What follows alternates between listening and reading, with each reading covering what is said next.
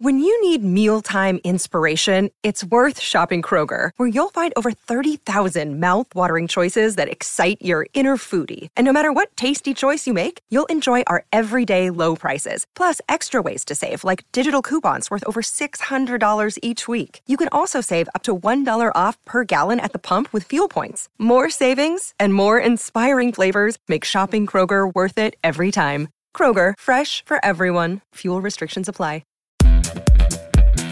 Welcome to the Wolverine Confidential Podcast. I am Andrew Kahn. I'm Ryan Zook. And I'm Aaron McMahon. We have our third and hopefully final iteration of Michigan's 2020 football schedule. We're here to discuss the Wolverines opener at Minnesota on October 24th, the finale at Ohio State on December 12th, and everything in between. It's the toughest schedule in the Big Ten, so it deserves its own episode. Here it is on the Wolverine Confidential Podcast. Guys, special Monday edition of the podcast. Getting at it right away. How you guys doing? Good. Fantastic. I hope this is the final iteration of the schedule. I'm sick of writing about it. It would be a real problem if it wasn't. Part of me says this should have just been, they should be starting it up, maybe next week, like the SEC is, I believe. Is that this Saturday they're coming back? Mm-hmm. But so be it. Here we are. It was somewhat of a surprise schedule reveal. We thought it was maybe coming, today, but it came Saturday morning, as part of Fox's pregame show. They will release it week by week. Here's week one for the league. Commercial break. Here's week two. We come back. We're talking about some random game in the, ACC. Oh, and here's week three. That being said, I wouldn't be surprised if this is the norm where it's a show. Instead of just an email, a press release, it is some sort of show on BTN. What do you guys think? Yeah, it was an hour-long thing. And I think, correct me if I'm wrong, but the SEC did something similar, last month when they unveiled their schedule? They released some portion of it on the SEC network, if I remember correctly. Yeah. Obviously, the Big Ten has its own network in partnership with Fox, which partially owns Big Ten Network, so it made total sense to do it that way. After all the information that's been leaked over the past couple of months, how was the schedule not one of them? That would have made our jobs a little bit easier, at least get an idea of what's coming. But hey, it is what it is. Got people to watch. Here is what's coming, and it starts October 24th. I didn't see anything about Friday games. The schedule official release on the Big Ten site lists the dates as all Saturdays. I don't know if you guys heard anything different about whether they'll try to play some Friday games, but for now, it's showing Saturdays. October 24th is the first one.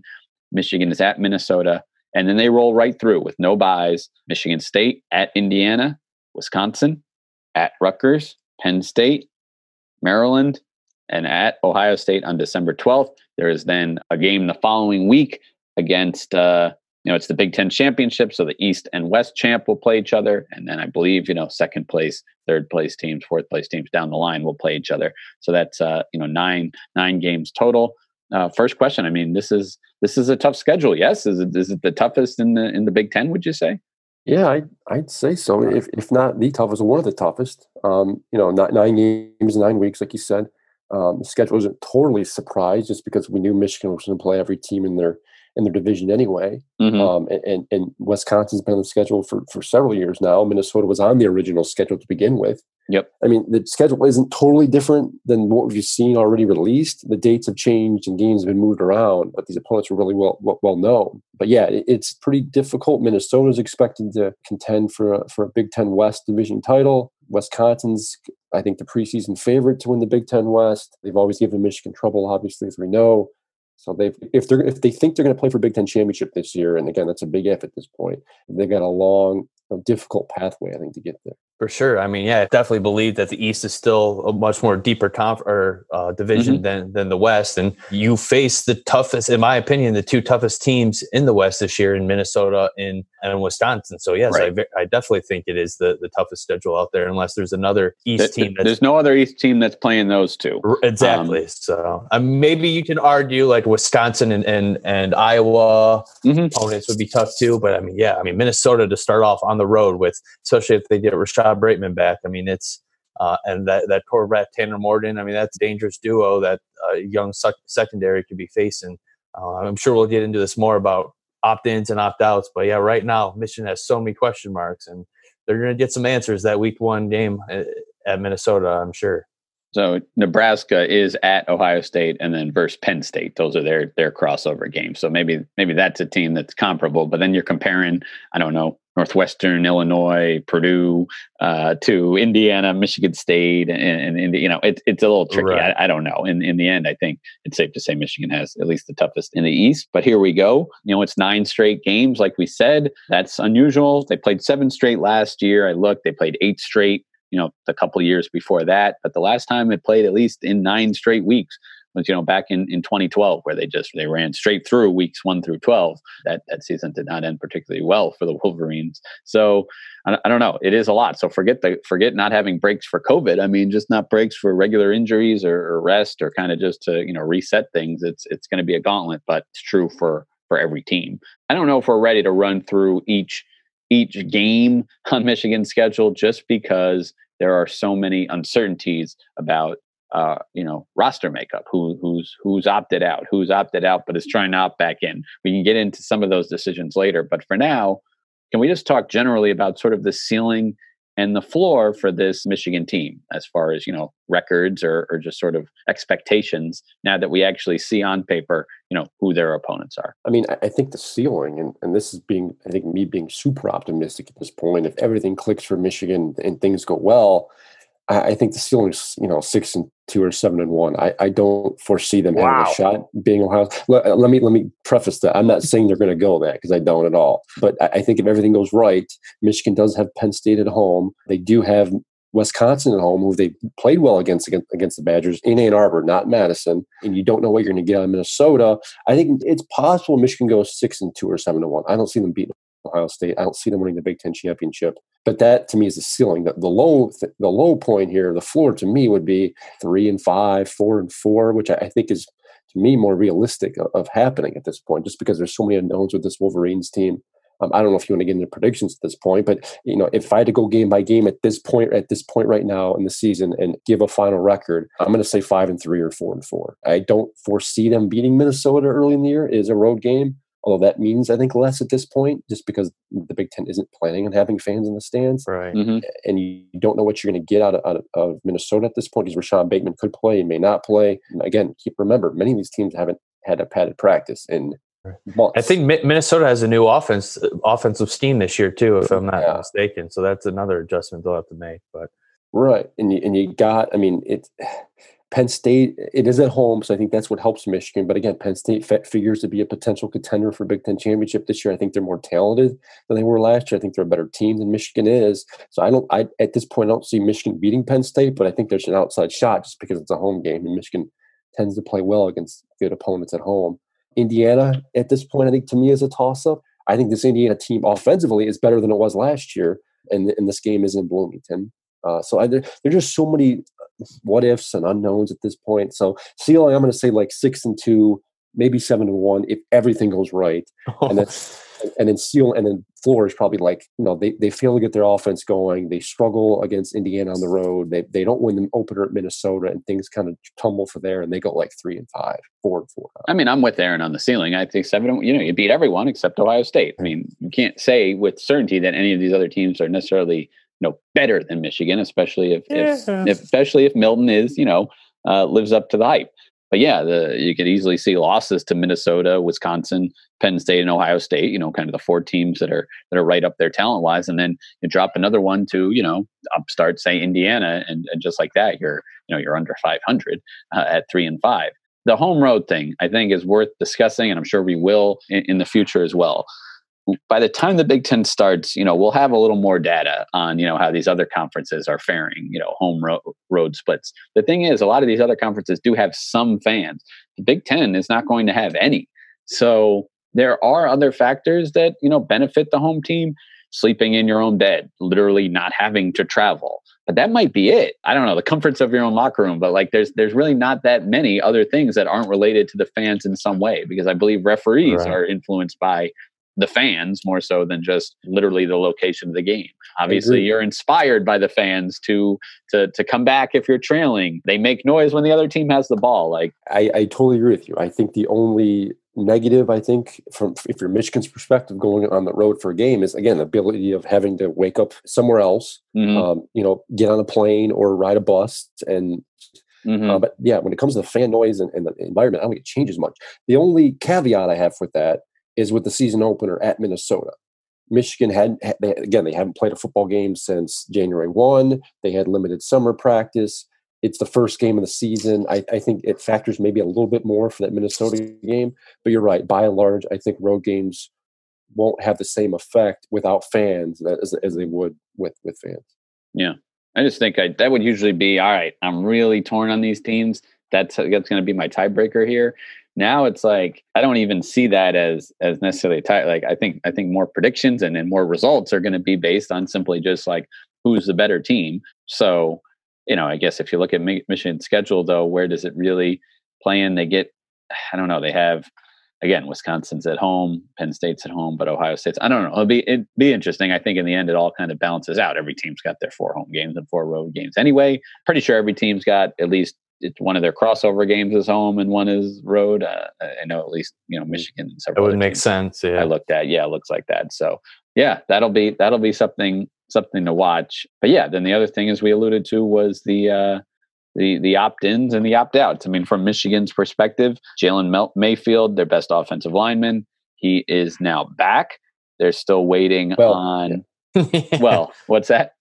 I was going to say, he wants to come back. He wants to come back. He has indicated that he wants to play and he plans to play, but we haven't. And again, this is going to be an issue to watch for the next days and weeks of whether the NCAA allows some of these guys who have signed with agents and or accepted some type of money or benefits to begin prepping for the NFL draft, allow them to come back and play. Yeah. There's, I guess, an assumption that they're going to, and there may be a possibility it may happen. But until we get final word from the NCAA, it's like it's hard to say with some of these guys, especially Mayfield, who, again, had signed with an agent and was preparing to leave. So we'll see with him. But yeah, I mean, that would certainly help Michigan's offensive line if they got him back. I don't know. It wouldn't be that hard, at least not any harder than trying to track a lot of the stuff the NCAA tries to police by saying, all right, you signed with an agent. He flew you out to California for, to begin training, put you up in a hotel for a couple nights and paid for your meals. That total is X number of dollars. You owe that back. And if not back to him, to a charity, they sometimes do that. I know with Miles Bridges, they had him do that for a meal that, an agent paid for his mom. You got Ambry Thomas, defensive back, and Nico Collins, wide receiver for Michigan, among kind of the 2 other high profile players who are maybe in limbo. We don't know. Nico Collins might have no interest in returning and he's made a decision. They're all important to Michigan. I mean, Mayfield is huge on a, inexperienced offensive line. Nico Collins, there's depth at wide receiver, but man, he's the stud out there. He's the big play threat, the guy who's not a slot receiver, unlike, most of the rest of these guys at 6 foot or shorter. And then Ambry Thomas, I mean, you can never have too many, good defensive backs, and he's your best one. So other teams are dealing with this, but it does seem like it's just another blow to Michigan in their rivalry with Ohio State. The Buckeyes seem to have already gotten, at least the interest from players, their key guys wanting to come back. So we'll see how it all shakes out. I'd say these opt-ins and opt-outs are more important to Michigan than any other program, just because of the position those 3 players play. Like you said, yeah, Michigan would have to replace its entire offensive line if Mayfield isn't allowed to play or come back. At cornerback, if Ambry Thomas isn't allowed to play, you're looking at Vincent Gray and a completely unknown starting corner. I mean, you have Jalen Perry, you have Andre Sullivan, a true freshman, DJ Turner. I mean, all these, there's no experience there. And yeah, Nico Collins was your one true proven deep threat. I mean, at 6'3", I mean, he's your one receiver who can go up down the field and win those 50-50 balls. And I mean, yeah, you have some other key pieces back like Ronnie Bell and a lot of talent at that wide receiver position. But a lot of that talent 6 feet or under and more slot guys that don't really possess the same attributes as Nico Collins. So unless you want to count on Cornelius Johnson, a sophomore who played minimally as a freshman, to be that vertical deep threat that can go up and win those 50-50 balls, I mean, it's a lot of production to replace it if Nico doesn't come back either. So those 3 positions are Michigan needs those guys to come back if they're going to compete and finish 6-1 or 6-2 or 7-1, like you guys said, for the ceiling. Yeah, and of course, the biggest unknown at the most important position is Joe Milton at quarterback. After 2 years of Shea Patterson, they'll now turn to a relatively inexperienced Milton as a signal caller. What you hear about Milton is, very strong arm. That's like the first, second, and third thing that teammates and coaches mention when discussing him.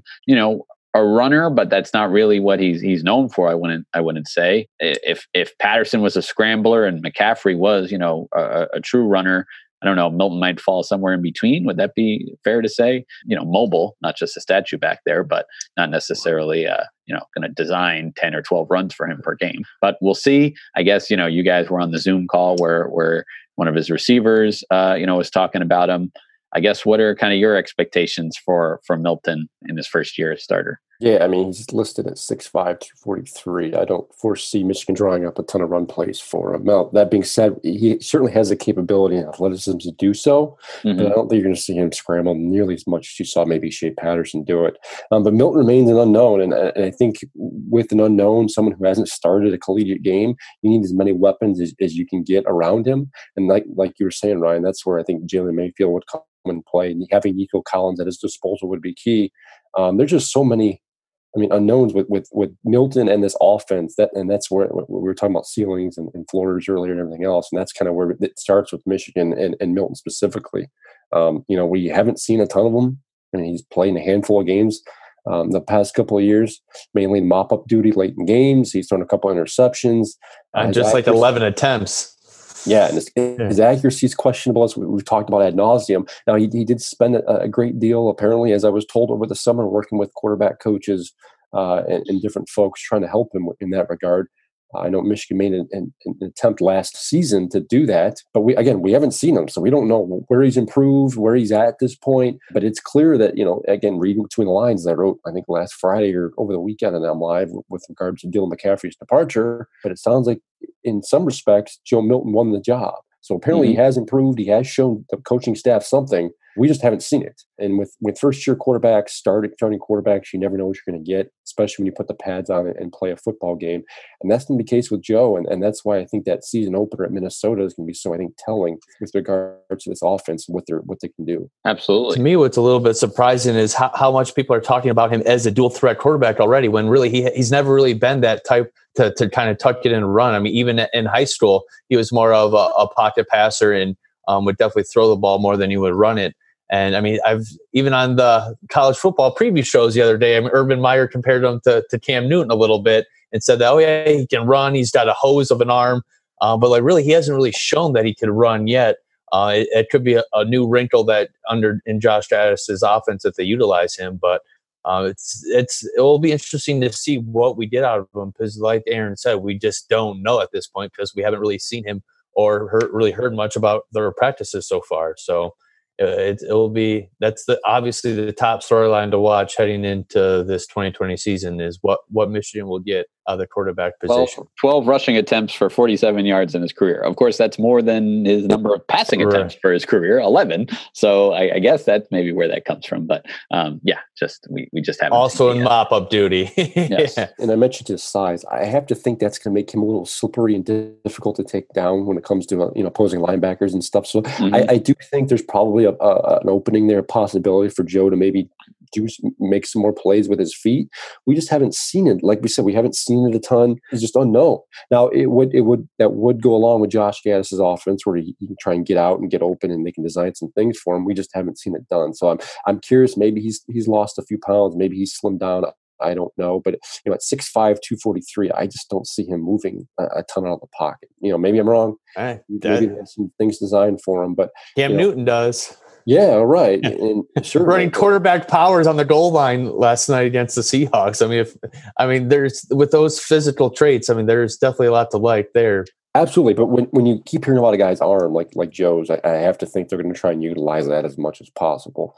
But we'll see. Michigan's going to have a stable running backs too. Again, we've talked about ad nauseum too, that they're going to have 3-4 guys there that could that could, get snaps, get carries, and you got Chris Evans, who I think is unique and get outside the pocket and catch passes. So I think that they're going to have options to run the football, and I don't foresee Joe being a big part of that. Well, he will, of course, go a long way in determining Michigan's season. We now know the games. There's 8 regular season ones and then a kind of bonus game at the end. It starts on October 24th at Minnesota, and then get right to it with a rivalry game against Michigan State the following week. So it's all become a little more real now that you actually see these opponents, and Michigan can start planning for PJ Fleck and the Gophers, just about a month away. So we'll have more coverage, breaking down that game specifically, and more, concrete predictions as we learn more about the roster on future episodes of the Wolverine Confidential podcast. Thank you for listening.